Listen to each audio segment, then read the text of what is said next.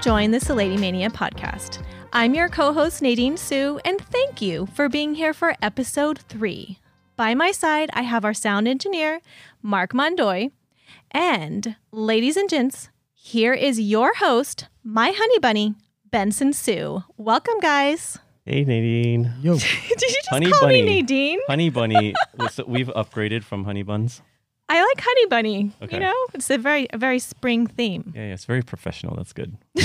It's getting more professional. Okay, Honey Buns. I think we need to start this off by sharing with our audience what you're drinking today, because this is different. Like, you're usually drinking something much more innocent. Yeah. But you had some nervous vibes earlier today. I didn't have nervous vibes. I think it's any time where like something breaks my schedule, it just messes me up. So yeah, I had some anxiety because of like trying to figure out this new schedule for today. Yeah. But yeah, so today I'm just having some cognac. Oh, just some cognac. Sipping some cognac.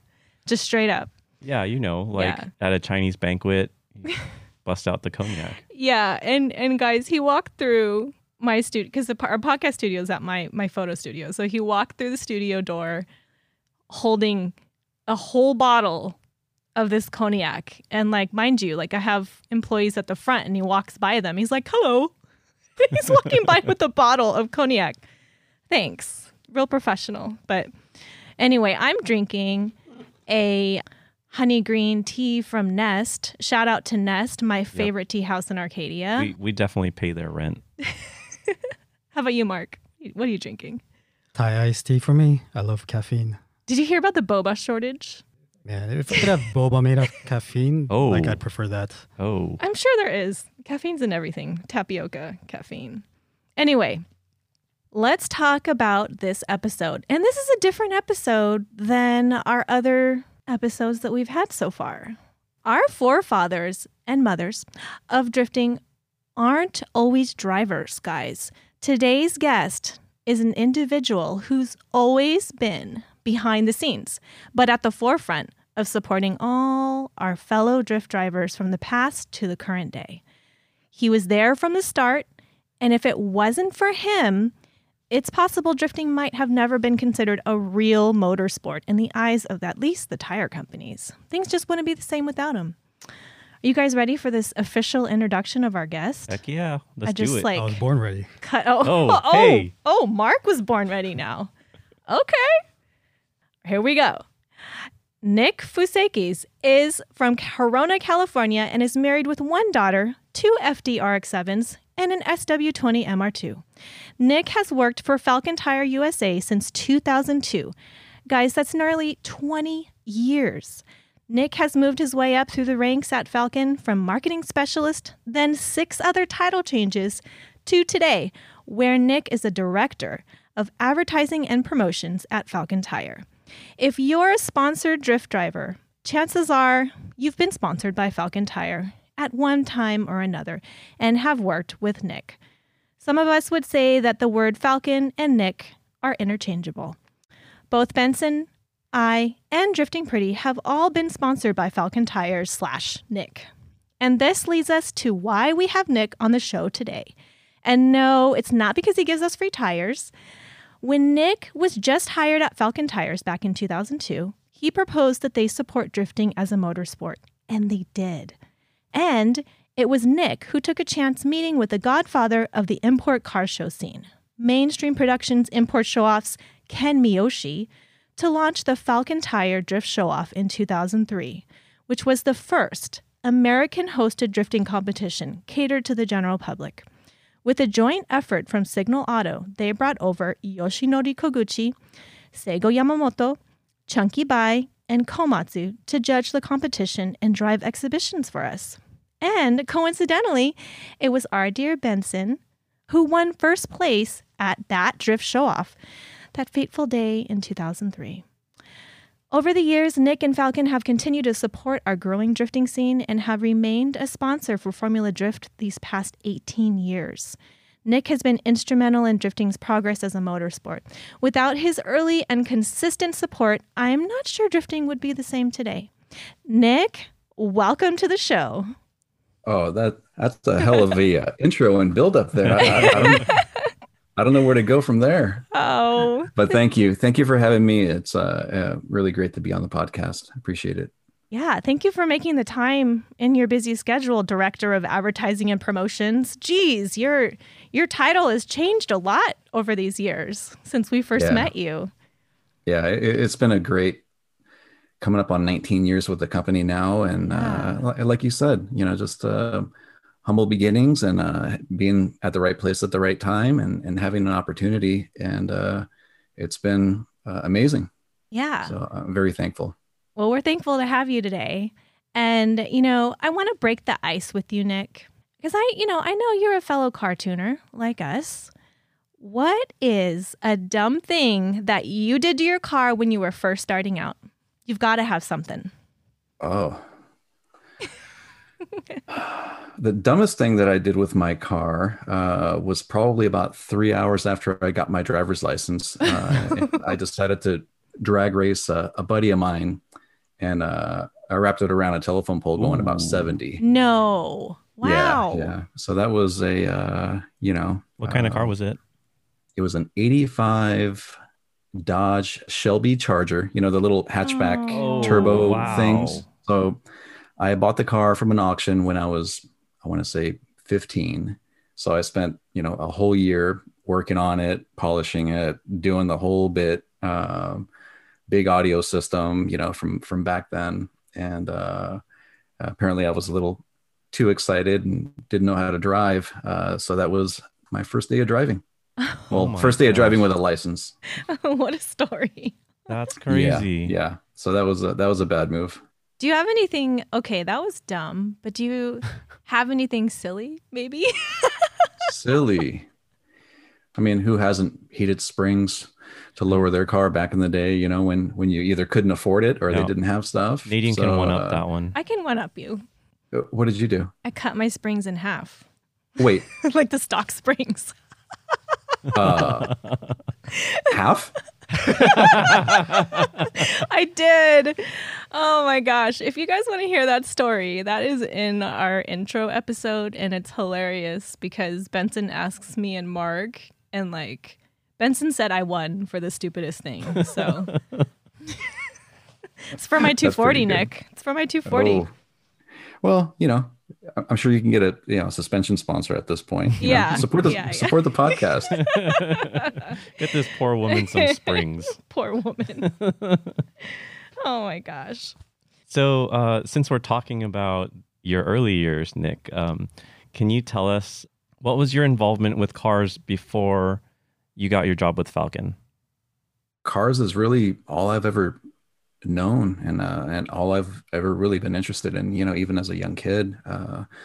That's always been my thing. If I wasn't riding my BMX and freestyle bikes when I was before I could drive, I was thinking about cars. And that's, I think I could probably blame my cousin. When I was 7 years old, we were living back in Greece. So my cousin's a rally driver, and he took me for a spin around Athens in his old Datsun. And that's, at 7 years old, that really kind of sticks out in my mind. That was cool, just, hauling, around town in this cool car with your older cousin. And I think that's when I officially got the bug. But yeah, I mean, that's kind of like what I've always done, like cars have just kind of always been there for me. Whatever I could do to be around cars, whether it was a job, when I was senior year in high school, I was working at an oil change place just to be around cars and make some money. Yep. And coincidentally, that's kind of where I discovered the import scene, because one of my coworkers one day, he was like, "Hey, me and a buddy of mine, we're going to go out to the runs on Saturday night. You want to go?" I'm like, "What are you talking about?" This is early 90s San Diego. And it was just mind blowing at the time, just going out there and seeing hundreds and hundreds of cars lined up doing street races. At the street races. Yep. And, that only took once to get the bug. And then from there, it was like, okay, how much top ramen do I need to eat to buy an Integra and just do this? And and that's what I ended up doing. I was, changing oil and saving money and just trying to modify my car. So before we met, I didn't know this at the time that we met, but you were big into the car show scene. right? Down in San Diego. Yeah. And Yeah. Yep. you were with a team. What kind of car did you have? Can you tell us about that? Yeah, yeah. It was me and a bunch of high school friends. A close buddy of mine, Mark. We started this car club down in San Diego, Team Explicit, and really just a group of guys. And we loved modifying our cars. It was all import cars. I had a '94 GSR, but we had everything: Civics, Eclipses, Del Sols, all that stuff. And we did a lot of the car shows in the area, and we went out and did some of the late night racing, but never claimed to be the fastest street team out there, anything like that. But we went out and had some fun. That's actually the same car club where I met Selena, my wife, who the routine. You find someone that's equally as crazy about what you love to do, and Yep. it just makes life a little bit easier, right? Oh, yeah. So, We know all about that. so Yeah. was she in that car scene too? Yeah, she was actually in the car club. When I first met her, she had a She's a girl racer? yeah. That's Oh, Yeah, that's so awesome. cool. Yep. So she had a little 91 CRX, just jet black, yellow, old school, little OG Sparco mesh wheels and a Yep. auto power roll cage. And I was like, all right, that's the one right there. Dang. I didn't even have a cage. Nope. What's up? Wow. That's it. Yeah. Oh, that's so That's cool. awesome. I love that story. But yeah, and then from there it was doing, like you said, a lot of Ken shows, import show off, the Yep. original. Yep. Shout out. Yeah, Ken, The OG. he does not get enough credit for what he did. But No. hopefully you get him on a future show. Yes. I did speak with him, and he's not ready for that right now. But I think we have to pull him in. So, Nick, I'll need your help with that. Absolutely. No, I'd be happy to. Okay. Yeah. Ken, we're going to look for you. Yeah, everyone who knows Ken Miyoshi that's listening to this podcast, please reach out to him and tell him to start doing interviews again. Before we all get too old. Yeah, that's right. We got to put it on wax, Ken. Yeah. Oh. So, Nick, how did you get into drifting? I mean, I think with a lot of people in North America, it was just through the option magazines, the option videos, and kind of finding, the cars that were going sideways. And I'm going, whoa, wait a minute, what's all this? And, I was a Honda guy at the time, but, watching these rear wheel drive cars just, flying around the corner going sideways was just like, it's amazing. So, I followed it through the magazines and videos. I was like, one of probably a handful of, the token white guys at the Johann Market, Mhm. in Yes. Mira Mesa over there looking through the magazines and, not being able to read a word, but, that's what Japanese friends were for. And you can get them to read it and order parts and so forth. But yeah, really, it was from there. And as silly as it may sound, of course, that little anime that was popular back then too, Yep, Initial D. seeing that Yep. Initial D, and I was like, this is a cool thing, and it was, it hadn't really, I mean, I know that it was being done here before I started, getting involved or even seeing it, but it never really hit the mainstream. But yeah, that's where I got my introduction to drifting. That's cool. So let's jump ahead a little bit to your job at Falken. So you were heavy into the car show scene and street racing and stuff like that. Can you tell us, how did that happen for you? It was great timing, very lucky, and being persistent. Honestly, I was a sponsored guy by Falken. They were using a couple of mine and Selena's cars for photo shoots and display at SEMA and International Auto Salon and stuff like that. So it was one of those things where I kind of had my foot in the door by being in their presence. So I just kept asking for a job and asking for a job. And I think it took me 6 months, and they finally gave in, and they said, hey, yeah, we've got this entry level marketing position.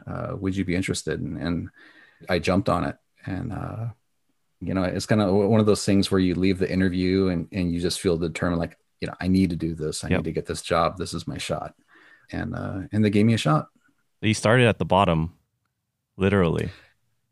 Yeah. I mean, really, it was, the marketing department was fairly small at the time, but I do need to give props to Jim Stobie, who gave me a shot and helped me get my foot in the door with the company. And of course, Richard and Darren, who are still there today as president and VP, that they're the ones that hired me. So to hire a kind of a punk kid to come into your corporation and really listen and ask for advice on what to do, that's really where the drifting concept came into play, because it was the president that said, hey, let's do something different. Let's do something exciting that helps put us on the map and get some recognition. I said, hey, I've been watching this drifting stuff for a few years, just personally, my own passion. Yeah. Why don't we do that? And he kind of looked at me crazy. And then he said, okay, let's do it. So I reached out to Falken Japan and connected with Koguchi and Seigo. And the rest is history, right? Oh my gosh. That conversation, I would have loved to be in the room at that time. Right. You make it sound so casual. Was it casual like that? Yeah. Was it really that easy, Nick, to just convince the president? No. It really wasn't. My director at the time, Darren, he's the daring guy, right? He'll try anything and, be the disruptor and do all those things. So when I came to him with these different ideas, he was all for it. Hey, let's try it. If it doesn't work, Richard, being at the top, he's got the whole company on his shoulders. So it took a little bit of convincing, but between the two of us, it came to fruition and it worked out. When you brought this up, what was Falken concentrating on at the time? At the time, really, we were just a strictly ultra high performance tire line company, right? Mm-hmm. We only did pretty much just car tires and some sport truck tires. So they were really focusing on the car shows, which was the big thing at the time. So that was huge then. Yeah. Yeah. So the import show offs, the hot import nights, the, all the other things that were happening, Nopi. Mm-hmm. So this didn't take the place of it, but it was in addition to it, because we continued to do shows and all kinds of things for many, many years, in addition to drift. Right. So this was back in 2002, right? When you guys were talking, 2003, something like that. Yeah. I started with the company in October 2002, and it was a pretty quick turnaround to get everything going by our first drift show off, which was March 2003. So it was really fast. Wow. Got in, threw the idea out there, and it got picked up, and then we just went for it. You didn't have people that were in the company saying like, who's this new guy coming in here trying to change everything? Well, it was so small at the time. Falken was, you can walk down the hallway and wave to everyone, within a couple hundred yards. Now it's a lot different, with several floors of people and all that. So it was really a welcome thing, and that's one thing that the culture of the company has always been really open and family. And even today that we've grown to the size that we are, everyone knows that it's for the greater good, and everyone works and kind of tries to row in the same direction for our continued growth. So leave the egos at the door and come in and just do what's right. That's awesome. That's definitely where I learned that from. And I preach that to my team every day, and I ask them, hey, what can I do better? Right. Nobody has all the answers. And it may be the newest guy that walked in the door that's going to have the greatest thing. And give credit where it's due, and give the younger team members, guys and gals, opportunity to really get their shine. That's great. Just like that, I kicked off Drift Show Off. I know. Tell us about Drift Show Off and how that came about, because Ken Miyoshi is the king of import show off. Tell us about how you got involved with Drift Show Off. Yeah. So when, like I said, it was a very short timeline to try to turn this thing around and get the event going. So when I started doing research online of, what are the organizations that are doing this in Southern California that can help us put something like this together quickly, who pops up first? Club 4AG, right? So right. Start, sending emails out to those guys. And shout out to Moto and Naoki. Absolutely. And at first I reached out to them, and I don't know if they thought it was a spam email or what, but they were just kind of like, I don't think we're the right people for this, but there's this guy that's looking to do, this events potentially. And funny enough, it was them that connected me with Ken, which I knew very loosely just from the car show days, but they said, Ken's the guy to do this, and then we can do the operation side of it. So it was really, Ken bringing his expertise and bringing the show to the show, and then Moto and Naoki doing what they've been doing for years already, and then us with the backing and the advertising and bringing our team from Japan, and that's how it kind of came together. Wow. And the rest is history. Jeez. That's kind of like a beautiful union right there. Very historic union. Right. And you all played very important parts, right? It wouldn't have happened without all of your efforts. So for those listeners who aren't familiar with Drift Show Off, Option Video has come in the past a couple times before Drift Show Off happened. And, they came over, they did their video thing, but really that's what it was for their video content, right? So they didn't try and promote it to the masses to, come watch this happen in front of your eyes. They just wanted it on camera. So they were inviting people in terms of drivers and, whatever pit crew that came with you. But that was it. Drift Show Off was kind of the first event where, with Ken Miyoshi's help, with his ability to publicize his car shows that he's done in the past, he really got the word out there that this was happening and that we were going to have drift drivers from Japan on U.S. soil drifting and doing demos, as well as having a competition with American drivers. And that was the first time that had ever happened. And so there was a mix of, there was a car show there going on. There were tons of spectators because Ken Miyoshi knew how to bring the spectators with his car shows, right? So he did that for the drift event. And that was like the first major U.S. drift event. Koguchi was there and Seigo Yamamoto was there, as well as Reese Millen. Yeah, that was the right. first time us drift guys saw Reese Millen in an all-wheel drive. Yeah, that's right, in his race car. He brought his race car. Yeah. So for me, as the winner of that event, that really changed my life. It reinforced to me that I could do something with what I was doing on the track and that I could, strive for bigger things. And it put me in touch with a lot of people that I have relationships with today. And it changed the culture of drifting in the US because, now we were competing on a larger level. It wasn't just these small events. It really was like the kickoff of the wave. It really was. It really was. It was big time. I know, Nick, that you're a very humble guy, but I just need to express to everyone that's listening how big of a deal that this event that you put on. Thank you.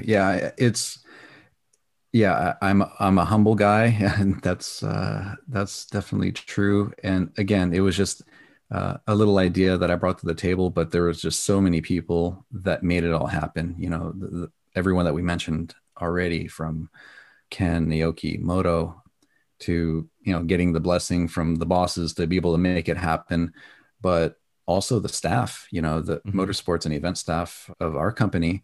Early on, Roman, Mickey, Kelvin, there were no teal and blue motorsports rigs. It was, right. It was a Chevy dually and a very long trailer that right. literally the 4 or 5 of us would drive across the country. Right. There were no truck drivers. So right. we were just kind of out there doing it. And that's one thing that I definitely want to give a shout out to and thank, from the early team members that I had all throughout the years to the guys that are still doing it now, Jonathan Bradford, Steve, the whole crew, Gerald, all the guys, the truck drivers, everyone. So we're all just a cog in the wheel, right? Like, it can't happen unless everyone's pulling together and doing their part. So I won't jump in front and say, hey, look at what I did. I may have started a little spark within our company to do it, but it's been a lot of people that kept it going now for 18 years. Yeah, definitely. Of course, we wouldn't be able to do it without tons of support. But the ripple effect, I would say, started from you. But I'm going to change the subject right now so that you can't divert the props that I'm giving you. So I was talking to Steve, and he mentioned a story about Koguchi. Who's Steve? Tell us. Oh, Steve Wong. Steve Wong, who works at Falken. He still works there to this day. And he was telling me about a Koguchi story in the parking lot. Oh. Can you fill us in on that story? Yeah, so the Koguchi story in the parking lot, that was my first in-person viewing experience of drifting. So we had just gotten the containers in from Japan, the first cars for Drift Show Off. This red car.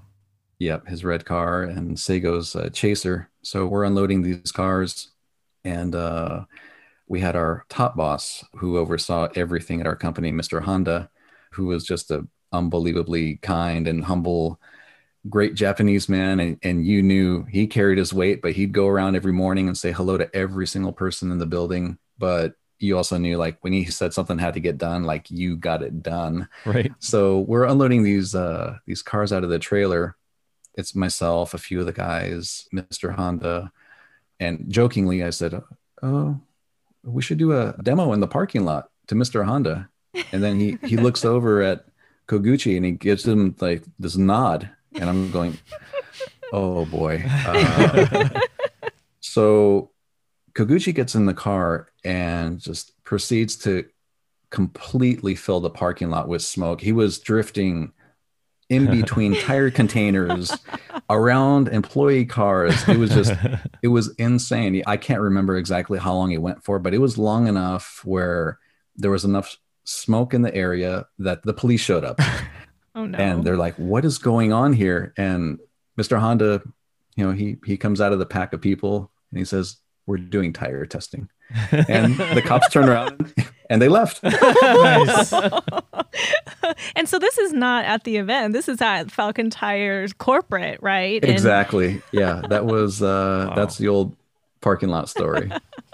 So, It's tire Nick, testing. Nick, we interviewed Ken Gushi for the last episode, and he got into so much trouble, quote unquote, testing. I really wish that you guys were around, Mr. Honda was around to help him, because he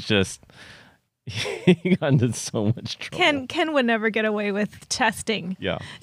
Yeah. but Honda-san did. That's nice. Lucky. Oh my gosh. And Steve made sure to mention to me that Koguchi was smoking a cigarette the whole time. Yeah, Koguchi always had a cigarette hanging out of his mouth. I mean, he'd be, mid-drift, cigarette hanging out, Yeah. Waving out the window, driving with his knee, with the door open. But, that's what you did. Did you get a ride that day? I did. Yeah, that was my first ride as well. Okay, can you tell us about that experience? Was it as magical as it was for you as my first drifting experience? Yeah, it was, you're watching this stuff on videos for years, and then all of a sudden, there's this guy, that you've watched this drifting video over and over and over again, and here he is. He's just gonna, put you in the car and take you for a spin around the parking lot there. It was a definitely memorable one. Is it what you thought it would be like? It wasn't slow motion 3D like what yours was, but pretty close. Yeah, that's crazy. Nick, you were blessed by the drifting god Koguchi. I hope you realize that is a very rare experience. Yeah. Yeah. He really is like a rock star, huh? Oh yeah. He is. Yeah. I mean, guy's a legend. Ken kind of painted a different picture of him to us. He was just like this normal guy. But anytime we saw him, he was smoking a cigarette, and he was like, he always looked super cool. Yes. Yeah. And Nick, you're so lucky because, all of our first drifting experiences were like with amateurs, With American amateurs. Like mine was with Benson, right? I just got Benson, like in the mountains, like trying to do donuts. And like you get Koguchi to give you your first drifting experience. I'm so jealous, Nick. Yeah. Yeah. It was,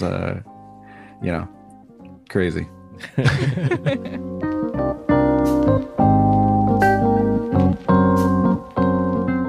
And now, let's take some time out for this episode's sponsor.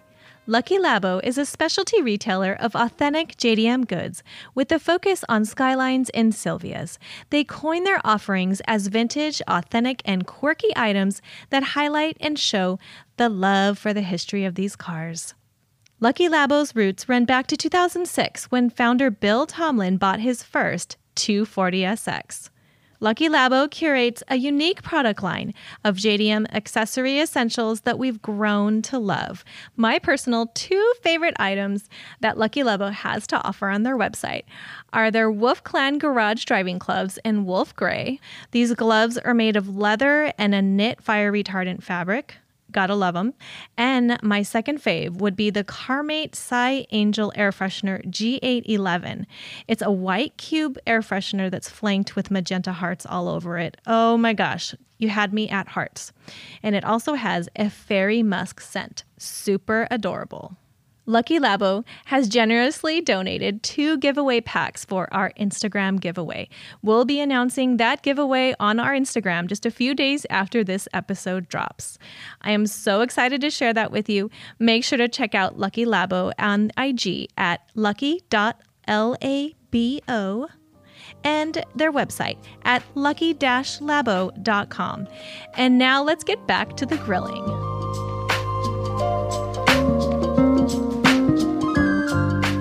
So Nick, can you talk about the Falken colors? A lot of the Falken drivers were running the Falken scallop paint scheme on their cars.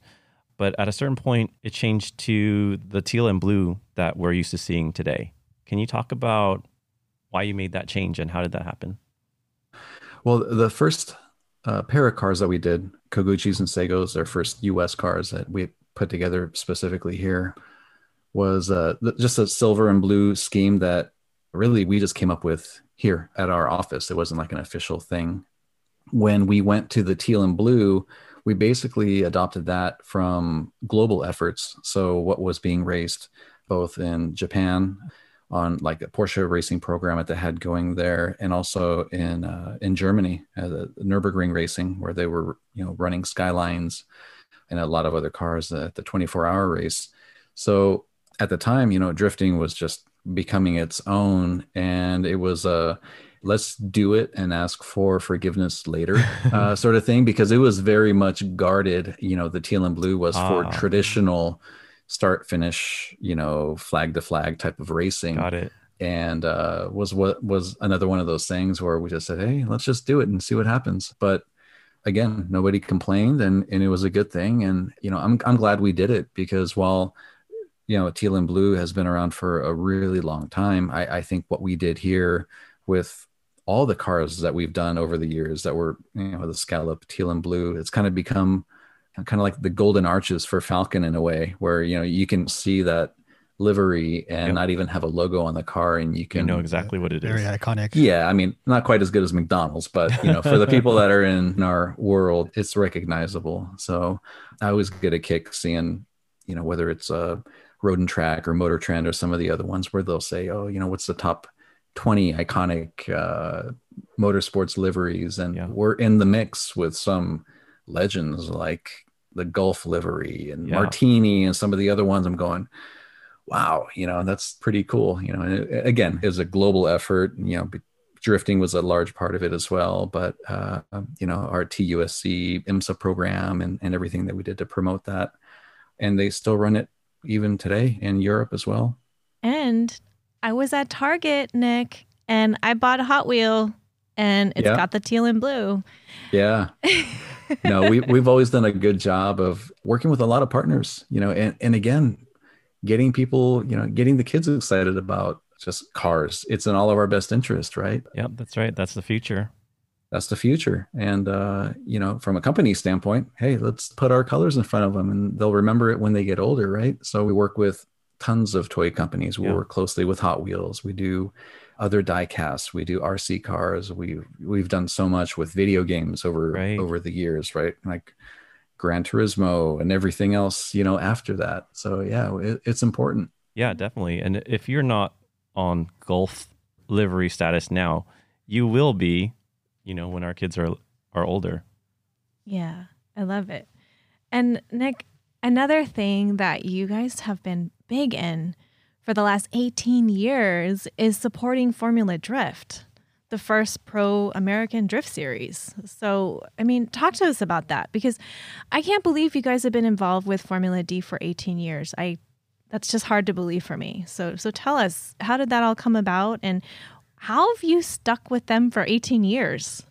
Yeah, I mean they do a great job. You know, Jim and Ryan over there, they were at the right place at the right time, and as many people know, they were the ones that helped the early D1 efforts happen. When they first came to the States through their Slipstream company, and then they branched off and they did their own thing as a dedicated US series.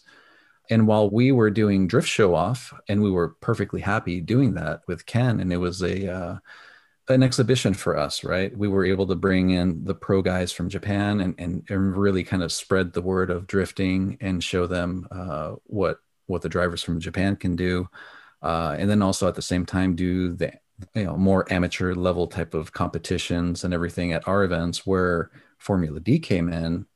And while in many cases there were the similar drivers at first, they were doing a point series. They were going to multiple states, and they were building out a schedule. So it just made sense. We jumped in both feet into drifting, and of course we needed to support the premier U.S. series. So yeah, that's something that we're really proud of is supporting them since literally day one, and they're still doing it today, and definitely having their own challenges, especially after a year like we had last year. Kudos to Jim and Ryan for keeping that series together through a year, dealing with everything with COVID and those things. So they did a really great job keeping the series whole, keeping the schedule, as whole as they could, and delivering exposure and giving people something to watch when we were all kind of locked down. Yeah, definitely. So Yeah. Great group over there as well. But I ask the heavy hitting questions sometimes, the controversial questions, Nick. So, oh boy, you're in trouble. I have to ask one every episode.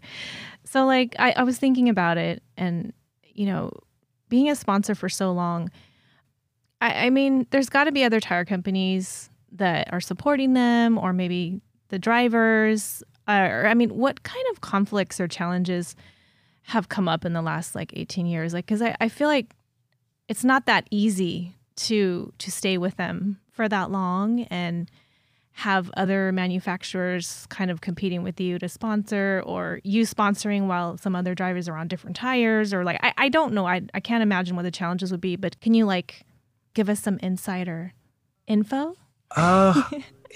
Honestly, I think over the years, probably early on, everyone was a little bit more defensive or protective of, oh, this is our thing, or whatever, us included, because we did invest so much into it, and other people did as well. But for the most part, I think the tire companies, we all play well together. We all understand that there's enough room for everyone. There's so many tire brands, and there's so many people that, fortunately for us, they need tires, not just for drifting or not just for sport, but, to get to work, to get to school. Yeah. So of course there's always competition there, and we're always looking to, do a little poke to the other guy and get a jab in here and there. But at the end of the day, we're all just, trying to sell some product and promote our companies. So, but yeah, I would say earlier on, when all of us were a little bit younger and maybe a little bit more aggressive, there was more, defensive type of feeling between brands. But now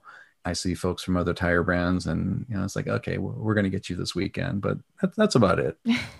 Nick, I remember when we first met, you and I was never sponsored by Falken, but you were always really nice to me, and you're always really professional. And even though you say that you were a little defensive in those early days, I never felt that from you. Yeah, it's life's too short. At the end of the day, we're, we all got to get along together, and we're all doing these things because we love cars. We love this industry, and we want to help grow it. So it's fighting each other doesn't make a whole lot of sense. Right. So, you work with the people. I mean, look at all the people that we work with over the years, and you talk about some of the earliest pro level drivers. At some point, they were with our team, right. And for various reasons, whether it be from their personal side or whether it be from our side, or the necessity to have to, reduce the number of drivers or whatever, or for them to have other opportunities, of course, there have been some hard feelings. I'd be lying to you if there wasn't, because you grow bonds with people and you back them. And sometimes you just can't offer them what they need to help Right. them get to their next place. So I'd lie if I said that no one ever left and I felt kind of, slighted or anything. Right. But now being a little bit older, I completely understand. Got some perspective. Yeah. Yeah, and I respect them for it, and I'm Yeah. happy for them, Yeah. because you want to see your friends succeed, right? Right. Yeah. I think what you're talking about is passion, right? Especially Yeah. when we're young and we're all experiencing something new to everybody, and we all have our own skin in the game, right? You have to have some passion.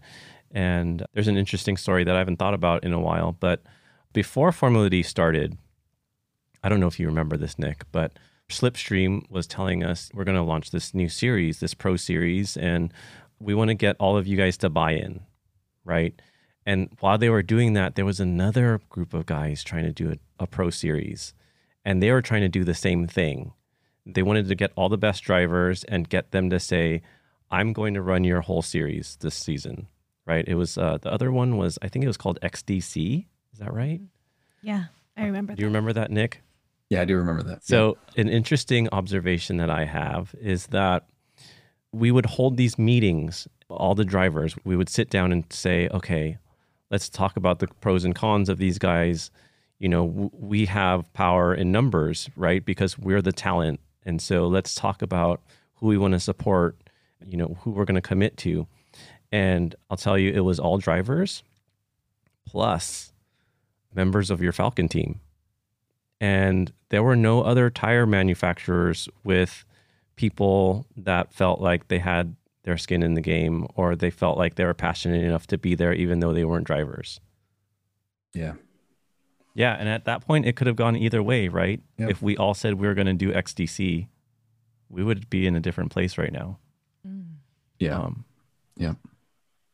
Yeah. That's one thing that drifting, because we were all getting into it at a special time, right? In North America, it was just growing, and to be part of anything that's like that is just such a experience, right? In life, to be part of something that just started to grow, and then you just watch it kind of evolve over time. And it's been really cool. There's been a lot of people that have made great careers out of it and continue to make great careers out of it. And some people have gone off and done other things. Some people are stunt drivers that started, Right. from drifting. And look at JR, he's got cars on 4 dealerships now with his name on them. It's like, who would have thought, and dreamt it? But for the people that have really stuck with it and gone all in, and bet the farm, right? Yeah. And they've won. That's awesome. So it's really exciting. When you were starting at Falken and you had this idea of pitching drifting to Falken, did you have any idea it would be as big as it is today?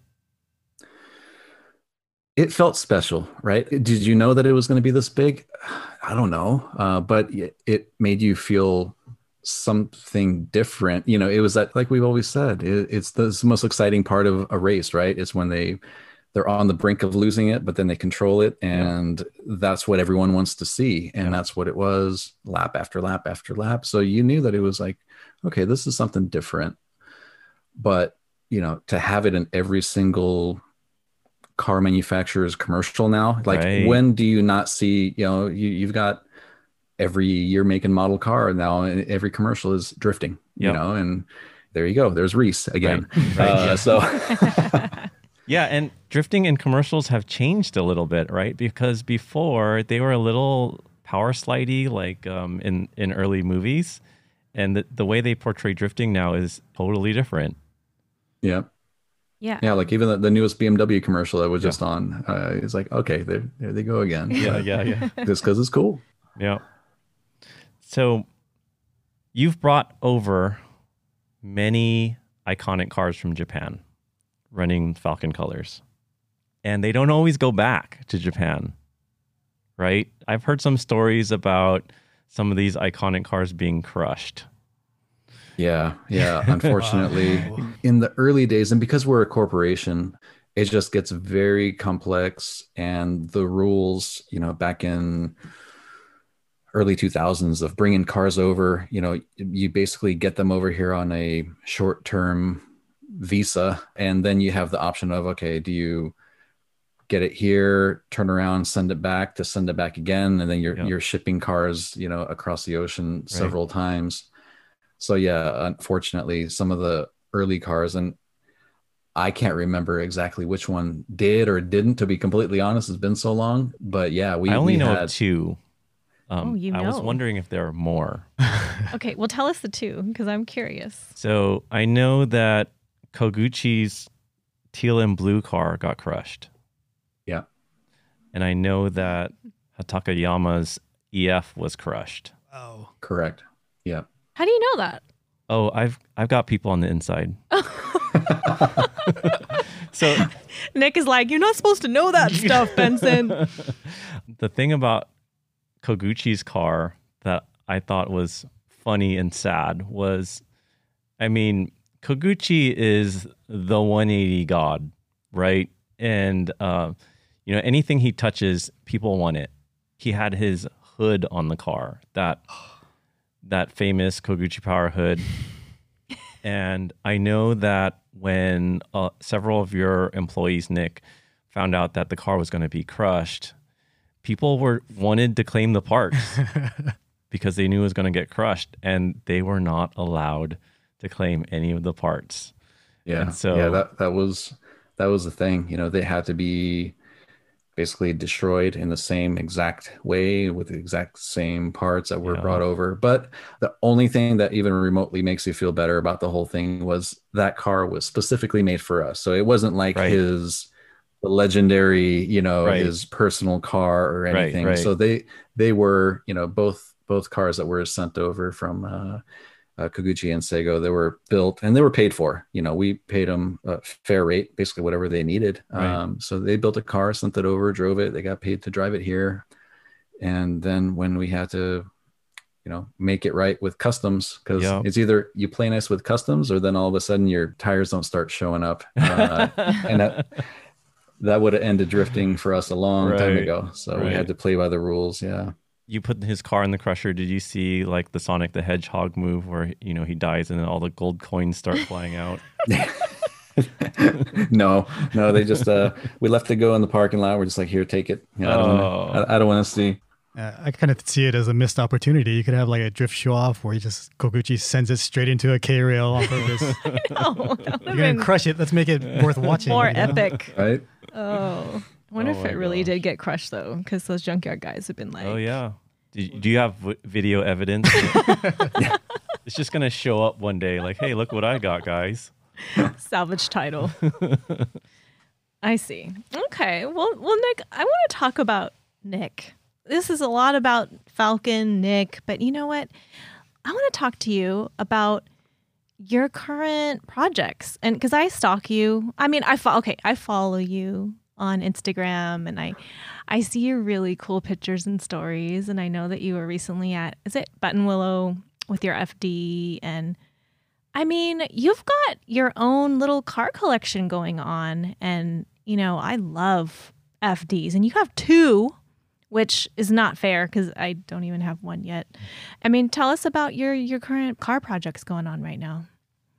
Yeah, I've got the two FDs.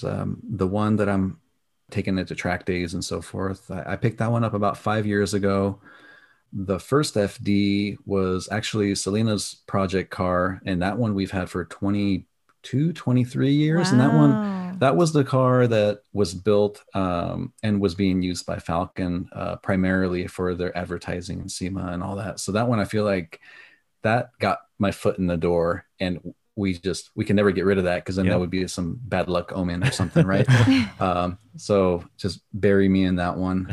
And really that one was kind of built more of a show car. So, me and all the guys at work, probably about 5-6 years ago, we all kind of looked at each other like, you know what, we've been around a million different tracks between the drifting and IMSA and the Porsche program, and we're not getting any younger. Like, if we don't go out there and have some fun for ourselves and get into a car and do some driving, we're going to regret it. Yeah. So we all, a number of us made a conscious effort and just said, whether it's cars that we have now or something that we're going to build, let's go out and have some fun. Yeah. And we've been doing it, myself and Jonathan and Steve and a couple of the other guys. going out and just doing fun track days, and going out doing Optima competitions, trying to just get out there and enjoy it. Because, at the end of the day, they're really meant to be driven. So I won't do that to the first FD, and that one's still kind of the trophy piece in the garage. But Yeah. I'm having fun with the now the green FD and my MR2, just going out and driving them. What's different about doing it now compared to the 90s when you're doing it then?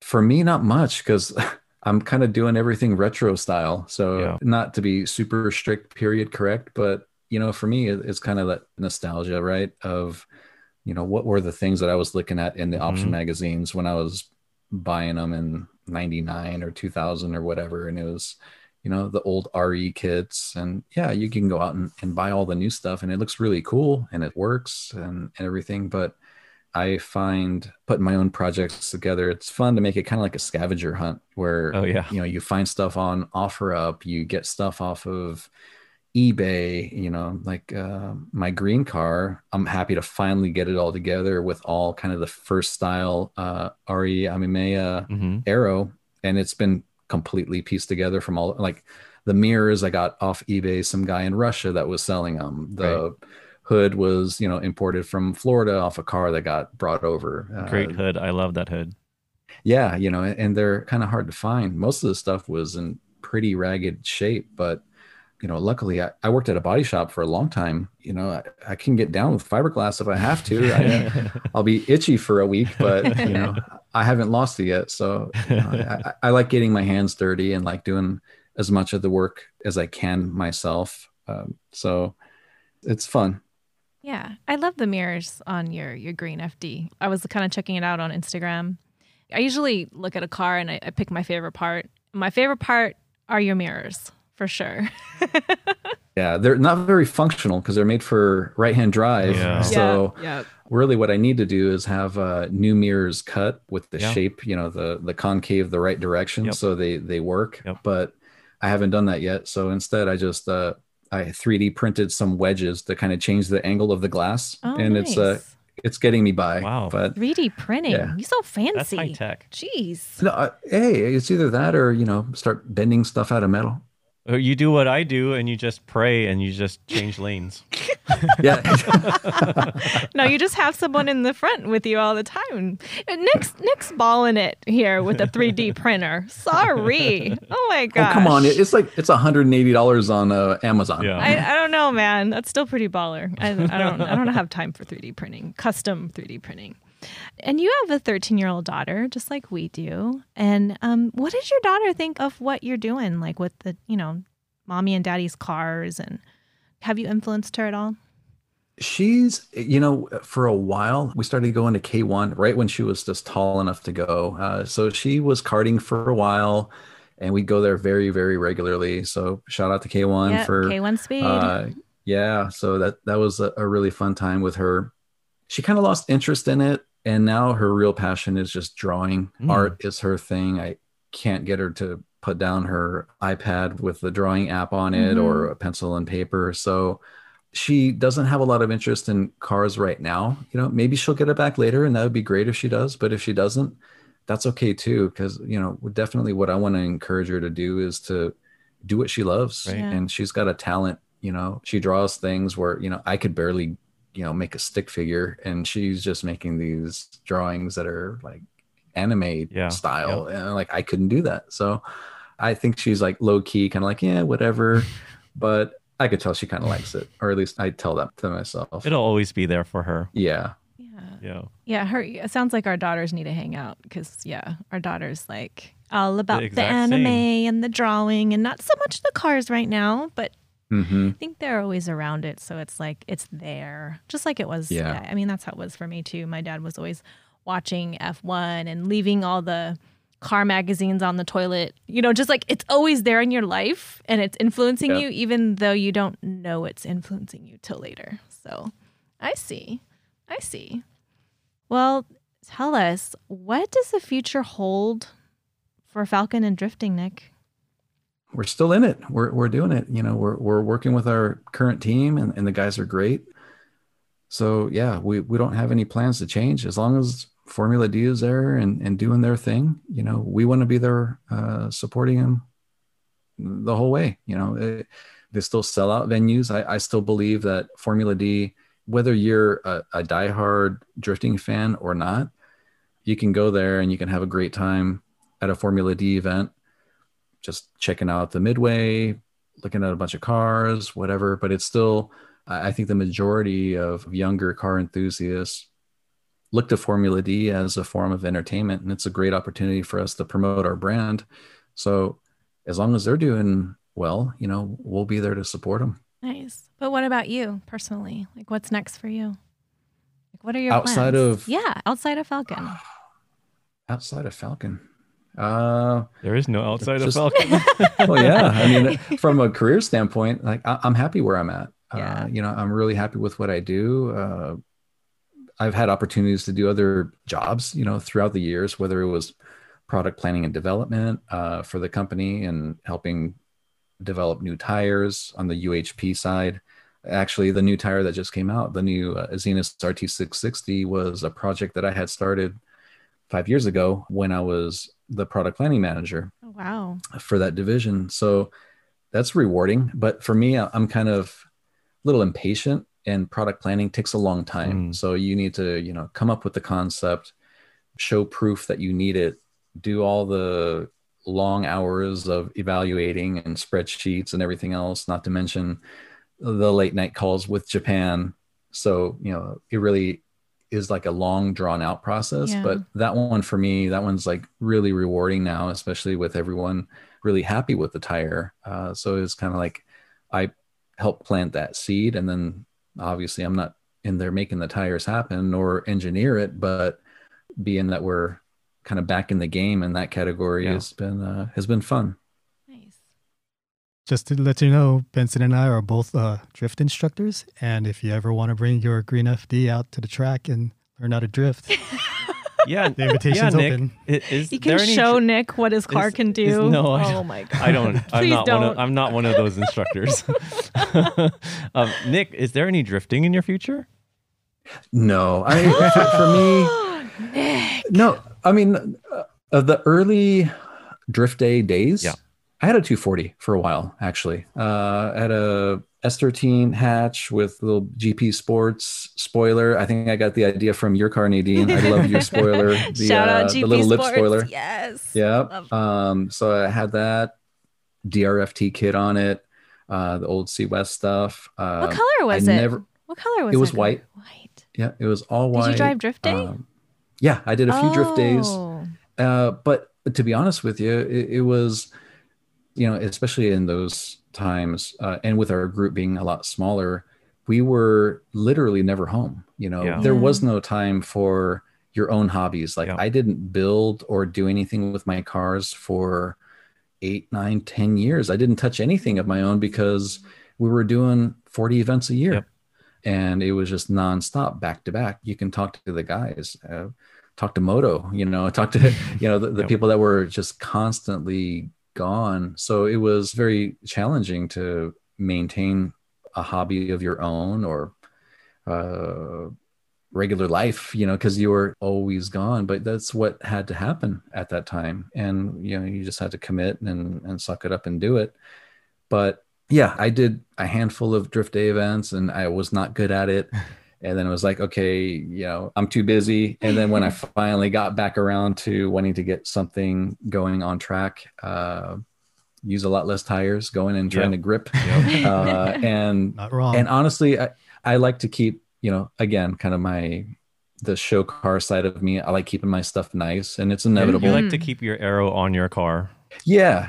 And when you drift, you're going to make a mistake and you're going to crash and all that. And for me, that's like the most painful part. I don't want to have to fix it because I know I'm going to wreck it. Right. I feel the same, Nick, because like I come from drag racing and car shows. That was like my first experiences, and I built my 240 for I was like, I'm going to do car shows and drifting. And it was like my car was always thrashed because I want to go to the car show, but I was drifting. So I would come with like zip ties. And then I'm like, oh no, Ken, I'm entering the show and it's a drift car.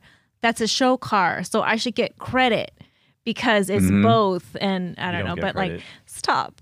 But really, but I feel Nick's sentiments because like I'm a grip driver too. Like I really like grip driving and I love drifting always. See, Benson, he sucks at grip driving. I'm terrible, but it's not that I can't. I still want to learn. I never spent the time.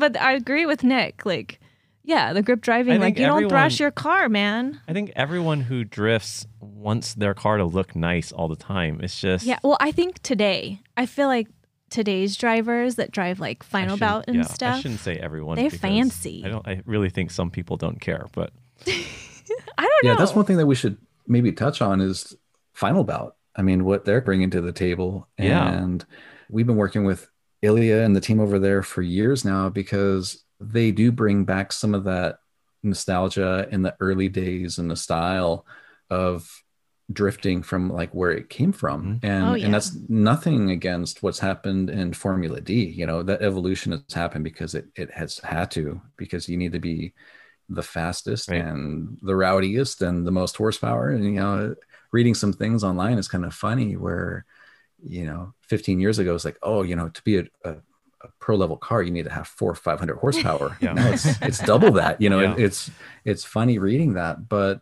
Final Bout with what they do and just the style that they bring, and the cars just look, you know, the fitment's perfect, the cars look nice, you know, they're slammed, and I just love that because it reminds me again of like the old school option type of builds from you know 2000, and it looks great. Aren't we so lucky, Nick? Because this was the stuff that we fell in love with in the 90s, right?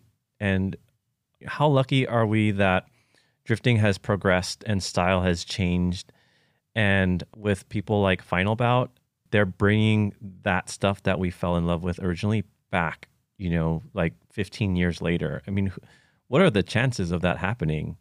Yeah. I remember when we were walking in the pits, like for my first Final Bout where we were judging, and, you know, you go the day before and everyone's got their cars there and they're unloading them off the trailers, and people are driving from like Canada to Wisconsin for the event, or California to Wisconsin. And these are all like, you know, amateur, non-sponsor back drivers. And I love that. And then, of course, I love the style. And it was just like a time warp when we were walking down the pits area. And it's great. not only a time warp in terms of the style that you're seeing, but it's grassroots, right? And it's a bunch of passionate people that are just gathering together because they love the culture. And it's a throwback in terms of what I felt like in those early days where, you know, we were all doing something new. In their case, it's something new, even though it's a nod to something from the past. But I mean, the vibe that you're getting there is totally the same exact vibe that I had when we were doing drifting here and no one knew what it was. Yeah, so thank you for supporting Final Bout. Nick, awesome. Oh, shout out to Final Bout. Yep. Hey, guys.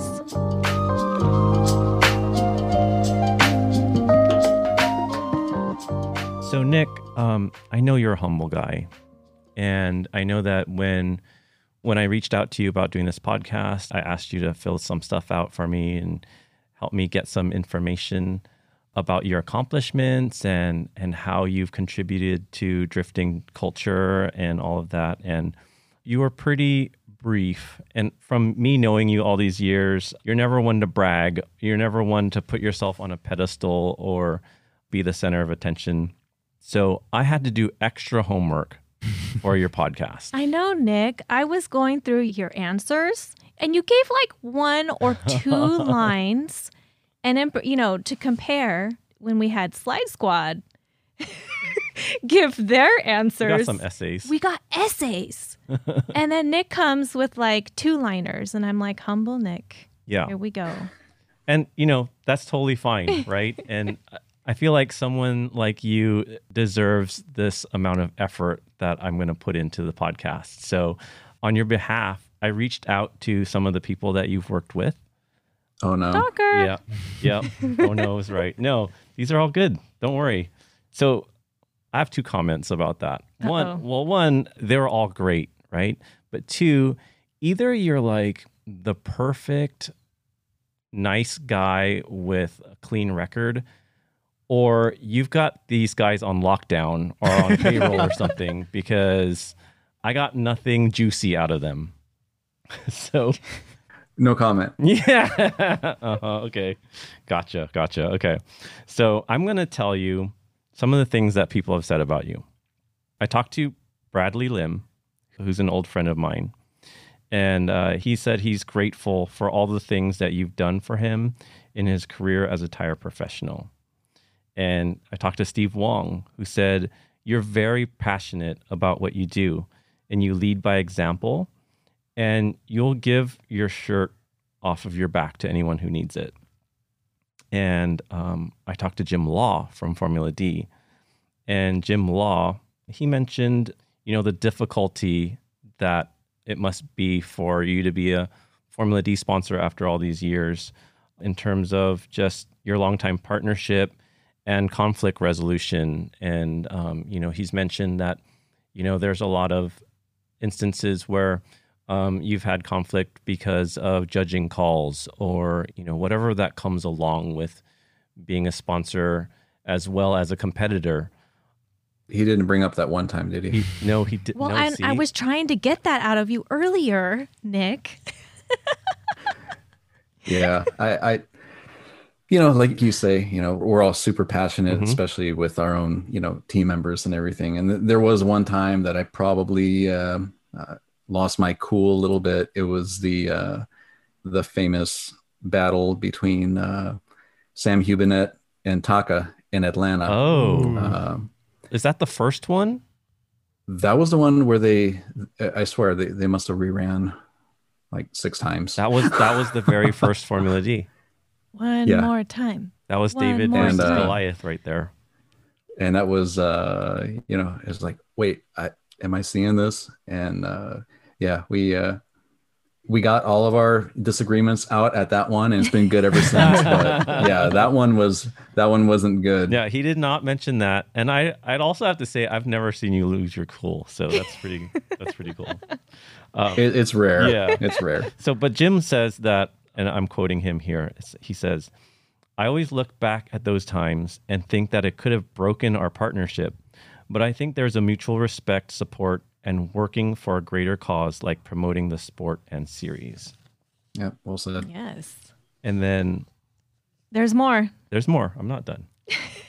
So I talked to Dai, and Dai says that Falken has been supporting drifting since day one, and I believe that Nick is the biggest part of that. I really appreciate what he's done, not just for me personally, but for the community. And I talked to Calvin Wan, who says that Nick ran the initial drift program fully in-house with passion, like he was building his own cars with folks that all had the same passion. Oh, And- jeez, Nick. And these are just, the things that they said, but what they didn't say, or what I didn't mention, that every single one of them said, including myself before I even talked to them, is that you were drifting's biggest supporter since day one. And we really would not be here today if it weren't for you and your what you saw in drifting in its future and the amount of support that you've given it. And so that's to also say that with some of the things that you've done, like Drift Show Off, you changed the course of my life. You gave me something that I felt like I could believe in myself, and you gave me pro drifting to pursue. I feel like you've drastically changed drifting culture in the USA with Formula D, as well as things like Just Drift and Final Bout, the grassroots stuff. And you've been so consistent over the last 18 years. We've seen tire companies support drifting and then pull back. And you guys have always been full steam ahead since the beginning. And you've always been the ultimate professional. Like I mentioned earlier, when we first met, I wasn't running Falken tires, but that didn't change anything between you and me. You've always been really great with me. You've always been supportive of me no matter what tires I was running. You've helped us with the Drifting Pretty program on multiple occasions to empower women in motorsports. And you just, you've always made me feel like you're an old friend. And I really appreciate that. Oh, you guys are going to choke me up here. Thank you. Thank you for all that. Yeah, thank you, Nick. I mean, it's really special to have you on. And I know a lot of people listening probably have never even been able to meet you. So thank you for letting us embarrass you today and put it out there. Thank you, guys. Yes. Yeah. And I was telling Nadine when we were talking about having you on as a guest that this podcast exists to thank the unsung heroes. And there's a lot of pro drivers out there. Actually, all the pro drivers out there in the US, they know who you are, right? But everyone else may not. They see the Falken colors and they see the Falken drivers.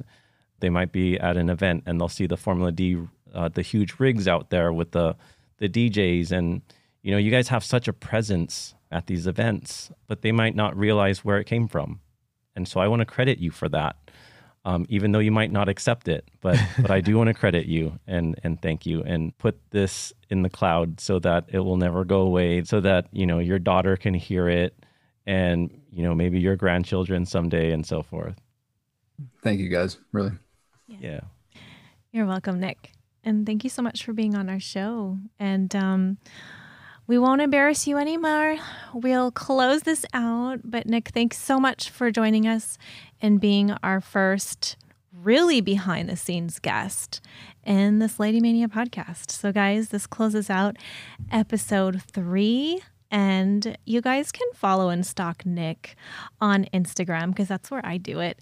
And that's at Nick Fousekis. That's Fousekis. And as well on Facebook.